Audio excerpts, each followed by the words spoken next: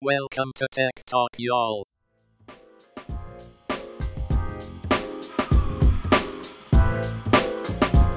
Hi, and welcome to Tech Talk, y'all. Season 11, episode 279. I'm Adam Walker. And I'm Sanjay Parekh. And we got a great episode for you today with, I think, a bit of AI, but certainly less of the monster that we don't want to talk about. And, of course, we have Weird and Wacky and Tech Rex coming up at the end. And I think it's going to be an interesting show. We have some interesting articles that are, a bit more unusual, especially starting with this first one. So I'm kind of excited about the show. What do you think? I will note that this is spring break when we're recording this for both of our kids. So one of us is remote from their usual setup. I'm not going to tell you who that is. So if audio sounds funny, you have figured it out. You'll know who to blame. You'll know who to blame. That is a listener Easter egg hunt. Listener, not discretion. Scavenger hunt? Disclaimer. It's a disclaimer. That's what By the way, one other thing that we should mention, we are on the cusp of launching a subscriber paid version of Tech Talk Y'all as well. We're going to be recording special episodes that are only going to be available for subscribers. Don't worry though. This regular episode that you're used to for the last, 5 years? Forever. 6 years. Eternity. The weekly episode is always going to be free and available. Yep.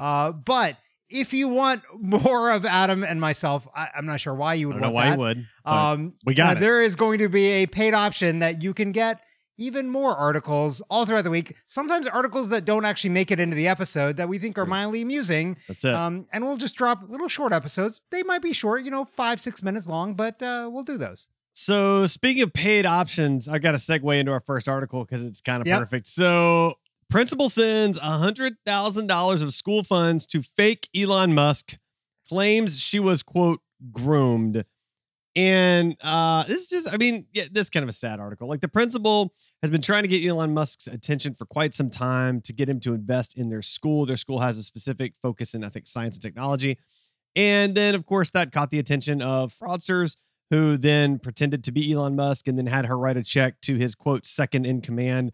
That was a specific person. She wrote a check that she was not even authorized to write for $100,000. And turns out, of course, she wrote the check to a fraudster, which is unfortunate. Now, I will say there were other claims in the article about how this person was particularly difficult to work with and teachers threatening to quit if she didn't quit. So maybe I don't feel quite as bad that she has now resigned from the school, but still, it's always unfortunate to see a school get scammed like that. I don't understand why people think if somebody supposedly rich is going to give them money, that they need money first from them. Right. Yeah. Like, that's not the way things work. That's not how things work. No. Ever. No. Not ever. That's never how that works. It only works in scam world like that. Yeah.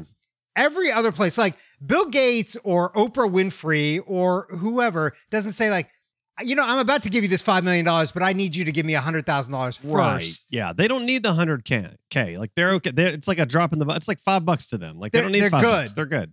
They're all set. So, like, wasn't there a thing like, is it worth Bill Gates' time to like pick up $1,000 off? Oh, yeah. There was this thought experiment. It was like, I think it was $100 bill. Is it worth his time to bend down the fraction of a second, pick up the $100 bill? And it turned out he made more money in that fraction of a second than the $100 than it would cost, which is funny and kind of insane. And I think there was like some amount of money that it was like, this is the amount of money that it would make sense for him to stop and pick up off the sidewalk. And it was big. It was a lot. Yeah. Yeah. Well, there you go. Anyway, moving on. Next up, this is a fascinating one, and I think there's some other AI ones that we're going to talk about like this, but and we've kind of been talking about like, hey, this is coming. So ChatGPT, mayor starts legal bid over false bribery claim. Mm-hmm. Yeah. So apparently, a mayor in Australia said that ChatGPT. So he previously had accused a company of fraud, and he was never accused of doing anything wrong. He was not sent to jail. He was a whistleblower. He was the whistleblower. Yeah. ChatGPT basically has mixed up all the facts and said like, yeah, this guy went to jail and he was wrong about doing all these things and committed fraud and all that. And it's like, that's... So the problem here I see is people we have gotten to the point now where people just implicitly trust technology. And I'm not like saying people should be Luddites and not trust technology. But in this case, yeah, don't trust technology because you don't really understand how things are getting into this and how it's making up these answers. Right. And it's making up stuff. And but some people are going to believe it. And sometimes even citing articles that aren't real articles, right? Like, so there are instances where like cited articles that don't even exist for this as well, which is that in and of itself is actually kind of terrifying that the AI would cite an article that isn't even real. Like doesn't exist. Feels like that should be not happening. I don't know. So, I mean, whoever's building this technology should really pretty much look at that and be like, wait, why? Why would it do that? That should be a rule. Like, don't cite an article that doesn't exist. And I mean, I feel like we should hold ChatGPT and other AIs to like the same rules as like, I don't know, college students. Like, don't cite fake articles. Like, that feels like a basic premise that we should go with, you know? I wonder if like libel rules are going to get extended over AI like this as well, right? Like, yeah, maybe.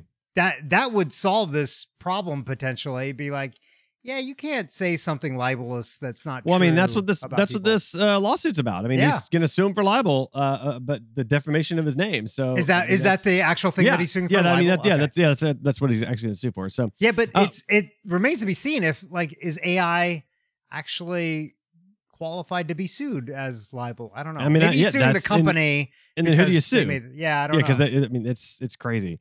All right, so speaking of crazy, and we talked about this last week, so it's appropriate to bring up this other nuance of the article. So Levi's use of AI models to increase diversity incites backlash. And so I think this actually kind of goes to something you said last time, which is, you know, if they wanted more diversity in their models, why not hire models of color in order to facilitate that? I mean, it's like those people do exist. Yeah, they do.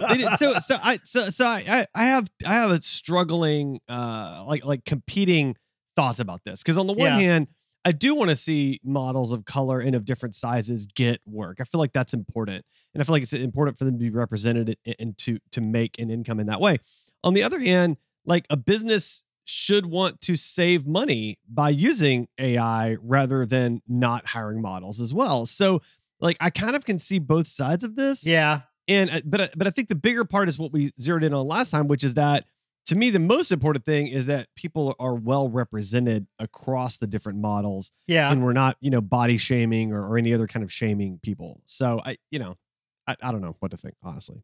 Yeah. I think it is a little bit of a weird slippery slope though, too, because then, you know, if you've got an AI model, there's going to be all this stuff read into that saying like, wait, so they use this prompt of, I wanted a this height, this color, this able or differently abled person that has this and has that. What are you trying to say about people? Instead of being like, hey, this is the model we picked and what they have. We haven't like designed that.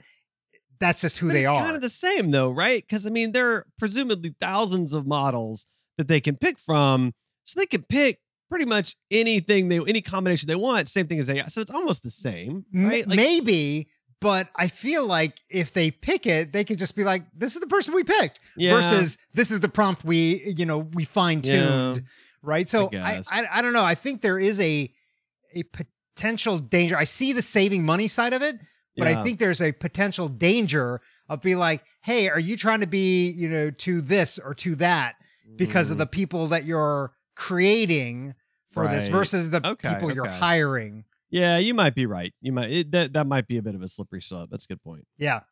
Next up, another and everything. By the way, we should have said this at the front end. Everything before the ad breaks, all AI stuff. It's AI in the beginning. Universities express doubt over tool to detect AI powered plagiarism. Yeah. And this is interesting. So this is the app Turnitin, which is widely used by a lot of universities to detect plagiarism. So Turnitin, if you don't know, listeners, it scans the internet, has all this, all the documents that are out there. You can also submit, students' documents from previous years, so they can have a repository of all that, and then it will try to scan and search and see if there's a similarity to previously written documents. Right. Now what they're saying is that AI, they're doing the same thing for AI written documents as well. But there was a point in this article, and for some reason I can't get the article to come up for me, but there was a point in the article that even if there was a false rate of like 1%, that would mean hundreds of students a year would be accused of plagiarism or using an AI to write their documents, and that is not okay. Well, I mean, think about like these massive, freshman lit classes of 300 or 400 people. I mean, if 1% are accused, then that's several people in that class that are going to fail that shouldn't have failed. So that's not an acceptable margin of error at all. And the other thing about AI and plagiarism that I think is a little scary too is that you can also have the AIs write in analyze your own writing and write in a specific style, which makes it significantly more difficult to then detect. So I don't know that the AI detection tools are going to be all that useful moving in the future. I'll say I haven't really used any content writing AIs yet in any form, but I imagine if I ever do that, and I'm sure there'll be a time when I do, I'm not just going to be like copy paste, send it. No, I'm going to go through and read it. Yeah, for sure. And make sure that it makes sense. And if it's in my voice, like, and adjust it and modify it. And it's more of a assistance tool than it is hey, write all the stuff for me. Yeah. I will tell you, like, I did this interesting experiment with AI this week that was pretty fascinating. So I had just finished the book Influence by Robert Cialdini. And I was like, I want to get a summary of the book. And so I asked ChatGPT to give me a summary of the book. And it gave me a summary, but it was kind of a crappy summary. So I was like, well, give me a summary chapter by chapter. So then it broke it down chapter by chapter. And then I said, okay, now imagine that I'm a nonprofit and I want to use the lessons learned in each chapter to raise more funds for my nonprofit. Tell me how I would do that. And it went through chapter by chapter. And it was like, this chapter is about authority. So you could do this, this, this, and this. This chapter, for your nonprofit. This chapter is about reciprocity. So you could send them a postcard and then ask them for a donation. And it was insane. All of the ideas that it was giving me. It was, truly fantastic. But again, like these things begin to cater to who we are and to how we prompt them, making them just so much harder to detect. So, anyway, exactly. Crazy.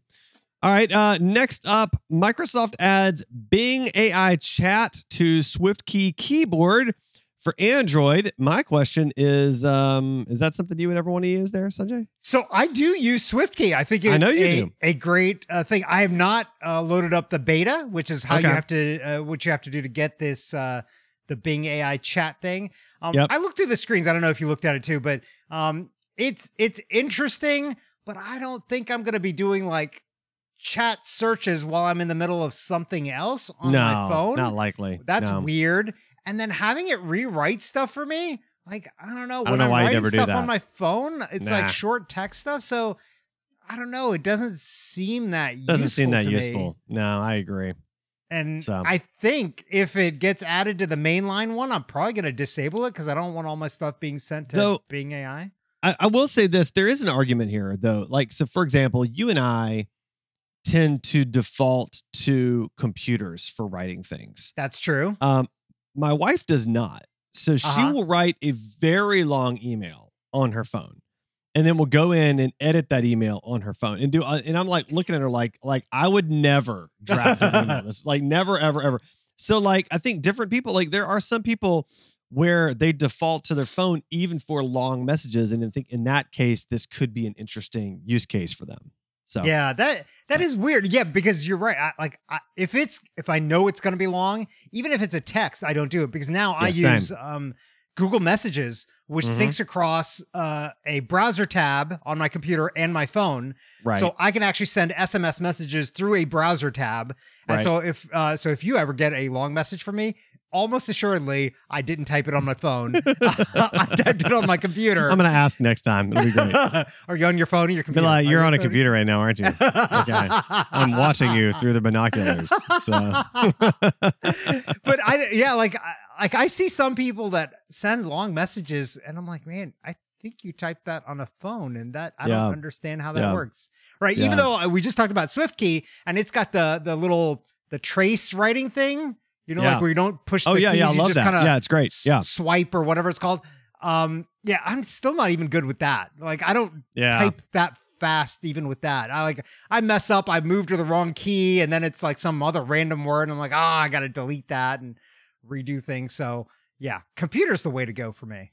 Yeah, I get that. Okay. Next up. What's up next? Yeah, next up. Oops. Samsung employees leaked confidential data to ChatGPT.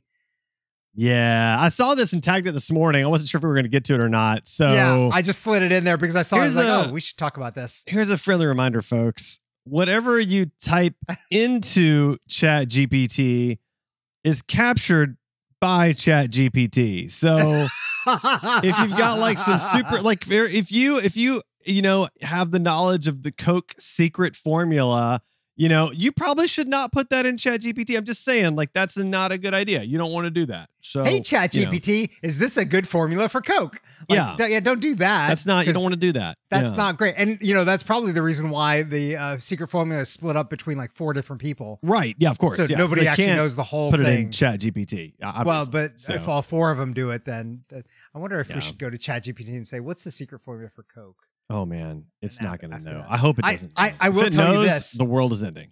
I will tell you this. I went someplace. We were out of town, and we went to this restaurant, and we had avocado toast. Now I know I'm sounding like millennial hipsterish now, but hipster boy, what's up? But I'll tell you, it was excellent. I mean, it tasted like the recipe or whatever they had. So they had the ingredient, like, what it was made of on the menu, but of course, not the recipe. So I went to one of the AIs and I've forgotten which one. And I said, and I searched first, I went to a search and it said recipe for avocado toast at this restaurant. Right. Did not come up with anything. So I asked one of these AIs, hey, what's the recipe for avocado toast at this restaurant? And it goes, this is the recipe for avocado toast at this place. And eerily, it had all of the ingredients that is listed on the menu. And then one of the ingredients was like this lemon something or another, like a dressing or something. Right. I was like, hey, what's the recipe for the lemon dressing on avocado toast at this restaurant? And it said, here's the recipe for the lemon dressing. No. And I'm like, how did you know this? No. But I appreciate it. And I've now copied and pasted it into a document. Yeah, I'm going to be trying that out and seeing if I think we need a report back and you need to let us know if it was the same. I will. That's what you need to tell me. All right. Next up, Netflix appears to be working to bring games to TV with the iPhone as a controller. This is pretty interesting. It's someone found this in the source code of the Netflix, the Netflix iOS app. And there was a line in there that says, do you want to use this phone as a controller? So obviously that's what they're going to be doing with it. So that's kind of a cool concept, I think. It is. But also, okay, listen. People have been reverse compiling and like decompress, like looking at source code or compiled binaries for a long time, figuring out what companies are going to. Why are companies so dumb? That's what I was wondering. Include stuff that is not released yet into their mainline Just use apps. Some fake terms like, do you want to make the giraffe red? Like that could be your code for, do you want to use the phone as a controller? Don't even include it in the app yet until it's ready to launch. All of our phones are set to auto update. And if you launch something that somebody doesn't have the update for, you can say you need to update the app. That's not a hard thing. Right. Updates, like Netflix is not delaying their launches of stuff because of some review cycle at the App Store with Apple. I'm sure they have a dedicated team that when they release something, it's like instant, seconds, minutes before it gets approved and launched on the App Store. So I don't understand why. Like, why? I feel like this is a missed opportunity by Netflix to mess with the people that are doing this research. I think like if I were that's in charge, what they should be doing. Yeah, like I'd be like, I would include a text that says like, press button to launch rocket. You know, like something like, it's so like funny that. Like just something completely absurd. I was thinking the exact just same thing. Just to mess launch with them. rocket, Really with this move or something like that.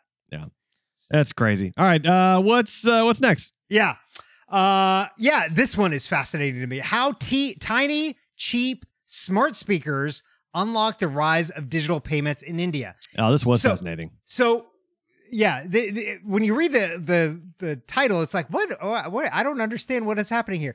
Basically, what is happening is a lot of these people that are sellers. So, first of all, let me back up. India has moved to digital payments. Yep. Under the current president, they basically devalued a lot of larger currency notes. And the reason for that is, so there's a thing in India called black money and white money, right? So white money is like declared money. Like that's, you're paying taxes. And black money is basically the majority of the economy there, where it's like you're doing things in cash or whatever, and you're not really reporting it, and the government's not getting taxes and whatnot. Interesting. And so that's been one of the things that has held India back as a country, that they don't have access to this tax revenue that helps them upgrade infrastructure and do all of the things that they need to do. Right. So the administration said, like, okay, all of a sudden they announced, like, hey, we're like basically making notes of this size and larger be worth zero. They are valueless. So you have to go to the bank. There was a whole issue with people running to the bank trying to change out their notes into smaller denomination notes, right? And so along with this, they moved into digital payments hard, like super hard, because once you're in digital payments, you can track everything, right? The government can see who's paying who for what and then tax all of that stuff. Here's the problem. When you have illiterate people running stores, they cannot tell if they've actually gotten paid through those digital payments. And so the story here talked about these sellers having to call their relatives and have them check and make sure that they got paid before the purchaser walked away from their store. And so they were taking minutes and minutes, and people would get annoyed and they wouldn't be able to sell as much. So these companies figured out, like, hey, let's come up with a smart speaker that reads out in different languages that these payments have been processed and are in your account. And it is such from like the innovation side of it and like the seeing yourself in other people's shoes side of it, I think it's such a phenomenal idea. Like, I don't think I would have ever thought about this because I'm literate, right? Like you and me, we can read and write. Like, we don't think about the experience of people that are not like us. Yep. And that's what I found so fascinating about this story and so important about this story, is that we should always be thinking about people that are not like us and the experiences that they have, and what can we do and build to improve their experience with the things that are happening. That's right. I love this. Speaking of things I love, this next article is kind of crazy. And if you watch, you got to watch the video. Like, you got to go to the show notes and watch the video. So researchers built sonar glasses that track facial movements for silent communication. So let me break this down, because that's a really confusing title. So these are glasses, and on the bottom side of, say, the left eye, there are speakers, and on the bottom side of the right eye, there are microphones. And it basically is bouncing a silent signal off of your face, off of your lips, to itself, and is able to determine what you're mouthing. So with just 1 minute of testing, you're able to mouth the word next, and it'll push your phone to the next song, or you're able to mouth the word pause, and it'll pause your phone, or you're able to mouth the word stop, and it'll do this. You're able to mouth all kinds of, like, it showed an example of people just counting 1, 2, 3, 4, 5, 6, and it was able to keep up with all of the numbers that they were going through, and they were doing it silently. Like, there's not like it's barely a whisper coming out of their mouth. So the concept of this is that it gives you the ability to control things on your smartphone in way, like just mouthing words, that so you can do this in a library, you can do this anywhere in the world, and you'd have much more control over your smartphone than you would, say, if you have to say, hey Siri, or hey Google, or or whatever that stuff is. So it's a really fascinating technology, and a really great article, and a great video to check out for sure. This has so many applications. Like, I started thinking about it. Like, you think about like security people in a loud music venue. Yep.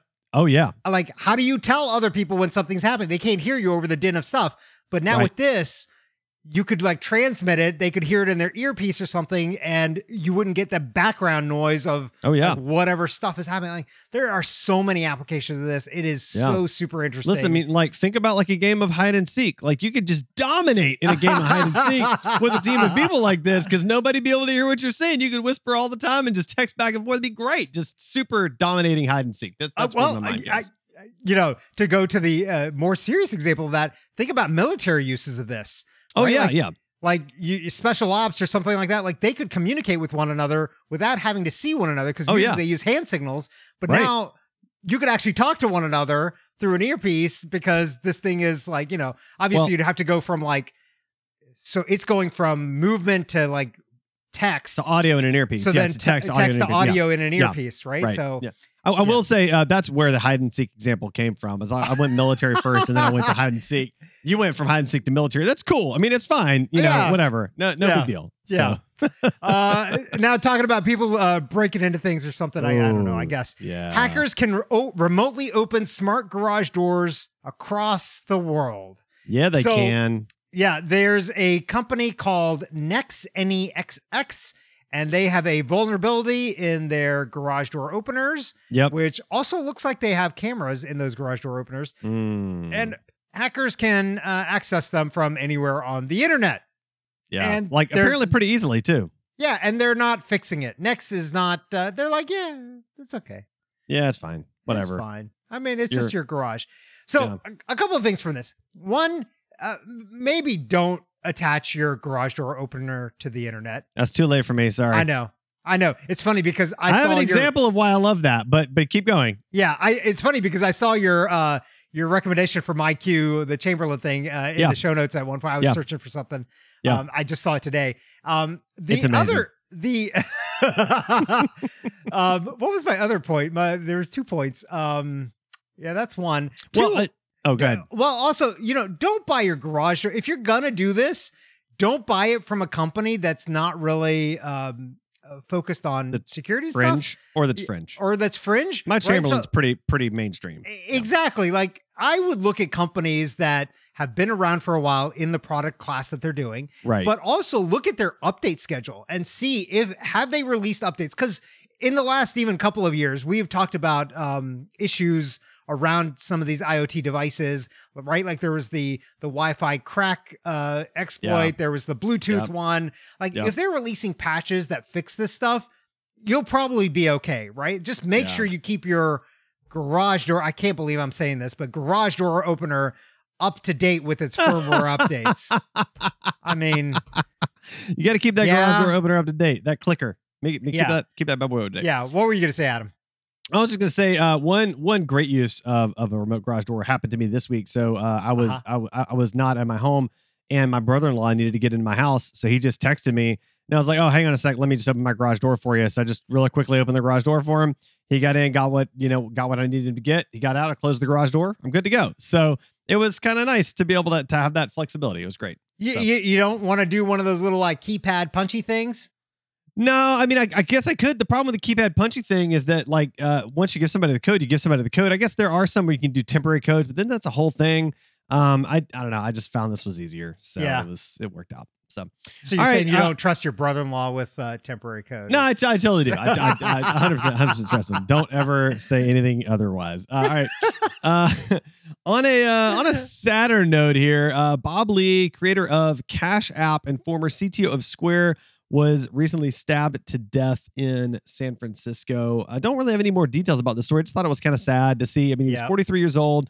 He's in San Francisco. The call came in, I think, 2:30 a.m. They still don't know who did it or why.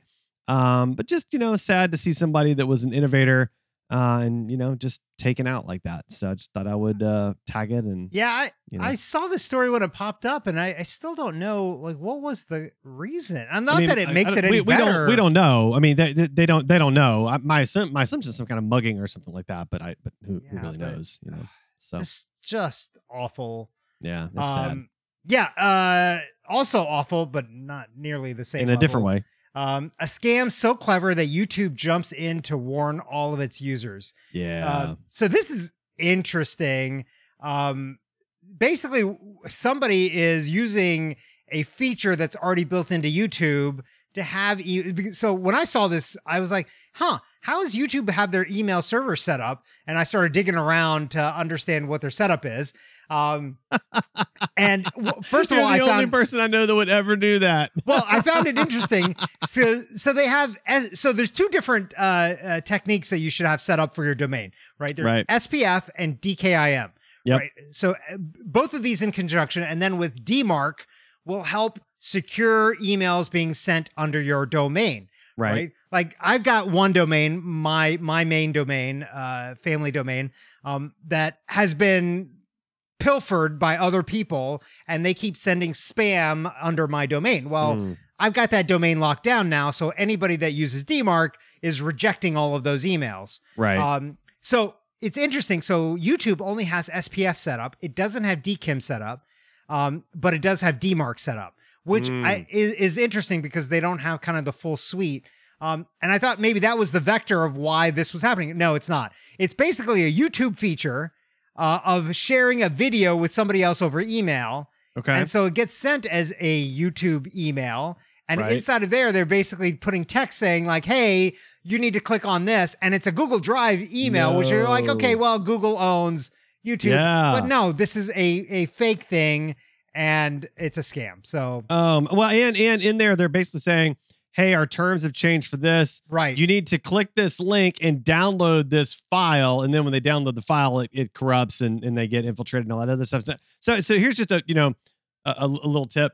Don't ever take an email take the word of an email that says you need to download this file. Like you don't need to ever do that. So don't ever do that. Don't do that.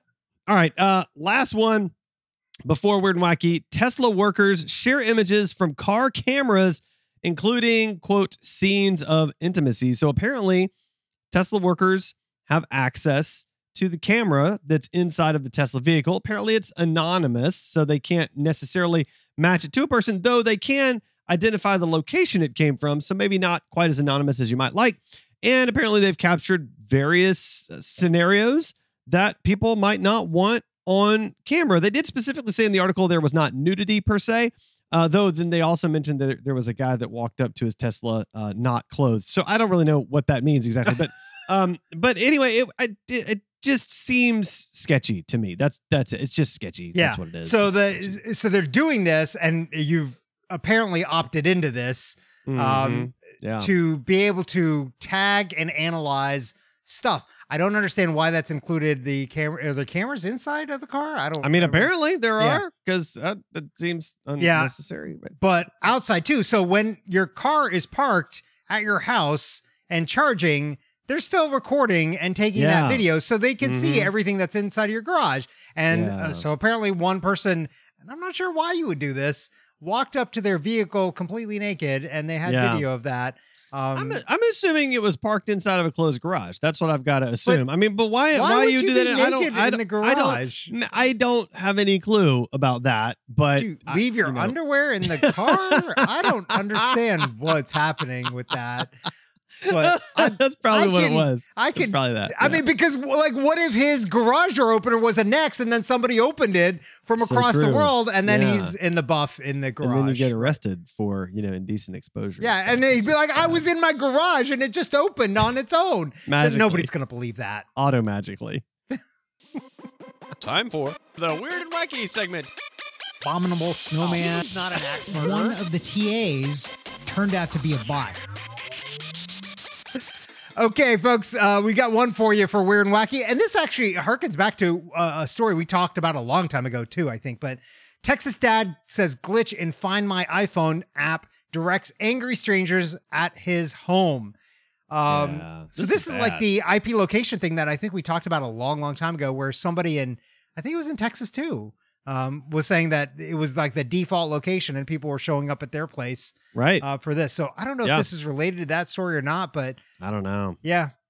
It's too bad. I mean, basically when people like look for their iPhone, there's this glitch. It says the iPhone's at his house. And so they're ringing his doorbell like all day and night, like over and over again. And then he has to explain to these people, no, I don't have your iPhone. It's a glitch in the software. I'm trying to work with that. But apparently this guy's also a software engineer. So, I mean, it's not like he doesn't understand how these things work or vaguely how these things work. And he's kind of afraid that like some irate person's going to come and possibly, harm him or his kids or something. So, it's kind of a big deal. Apparently he has not gotten any response from Apple about this either, which is disconcerting. So yeah, that's not a great thing. Like, all of these things we talked earlier about ChatGPT, making up like, if you're developing high-tech software, like you need to be responsive for when it does things that put people in danger, causing issues for people. Yeah, exactly. Saying bad things about them or whatever it is. Tech wreck, time to get your tech wreck. Tech wreck. Chicky. Tech wreck. Time to get your tech wreck. Okay, Adam, it is tech wreck time, the favorite time of the week. What do you got for us this week?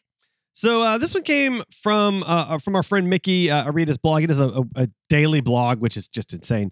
And he talked about values recently on one of his blog posts, and he linked to this human values test. And so it just kind of walks through this 40-question test so you can sort of better understand what your values are as a human being and how those values sort of like different values sort of can be not in opposition to one another, but sort of almost opposite of each other. So I have not actually done the test yet, but I was intrigued by it. Mickey in his blog post shared his own sort of value wheel. It shows it kind of as a wheel. And it was really interesting to sort of see what he values. And it certainly matches up with what I know about his personality. So I'm going to take the test in the near future and just kind of see what it tells me, teaches me about myself. And I just think there's a lot of interesting things you can learn about this, about yourself from this sort of thing. So it looks like it's 40 questions, and I already started taking it while you were talking. So I'm gonna so boring that you were able to get through four questions in the time that it took me to describe why I'm sharing this particular. The tech rec was that interesting that I was like, I gotta start doing this. I gotta do it right now. I gotta do it right now. I'm gonna have to finish this up after we're done recording here. But. All right, Sanjay, what's your tech rec for this week? So this week I've got, we're coming upon the travel season. People are going to want to be flying, and you got to figure out how to do that in the most effective way, or maybe you don't know where you want to go. So check out Google Flights. It is a great way to scan and search and figure out what flights might be available for you, what they cost, and scan across different carriers, as well as try to do funky things where you hop between cities and have layovers in places that that get you time in cities that basically are free stops kind of along the way. Well, it doesn't also do alerts too, like price alerts via email and things like that? Yeah, I love the alerts. There was a previous service. Was it Hipmunk? I think Hipmunk used to do this. Okay. And used to do it really well, but they kind of went away. I think Hipmunk is still around, but it doesn't do the alerts as well. So yeah, Google Flights will do alerts. So if you've got a path that you want to go on a certain time frame or a certain day, you can have it tell you when the price is dropping or when it thinks it's going to go up, and then make sure that you buy at that point. The other thing to know about, a lot of what has happened now in kind of the flights and because of COVID is that most airlines now allow you to rebook for free, like change your flights and not do a change fee. So if you've got a flight that changes in cost and goes down, you could rebook for the same flight and then recoup the difference in cost as a credit. You're not going to get the cash back. Yeah. So that's another reason to use Google Flights alerts, because if the price does happen to go down on the flight before you travel, then you could rebook, get that same flight, and then actually get a credit that you can use on a future flight within the next year. So, nice. It's not like you get the money back, but hey, at least a future flight is going to be a little cheaper. That's the jam, a little cheaper. All right, Sanjay, how can our listeners find and connect with you? They can find me on my website, sanjaypark.com, or on LinkedIn, Sanjay Parekh. You can find me there and follow me. And every now and again, I kind of post. It's kind of socially media, but not really, but sort of. Yeah, there you same. Go. What about you, Adam? Where can we find you? Just go to adamjwalker.com, sign up for my newsletter. I try to send one out every week, and hopefully it's decent. I think it's decent. People like it. I get a good open rate. It's gosh darn it, people like it.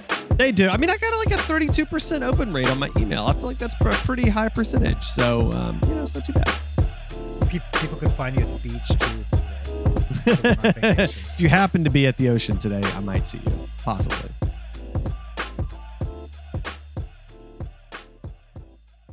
Dun, dun, dun.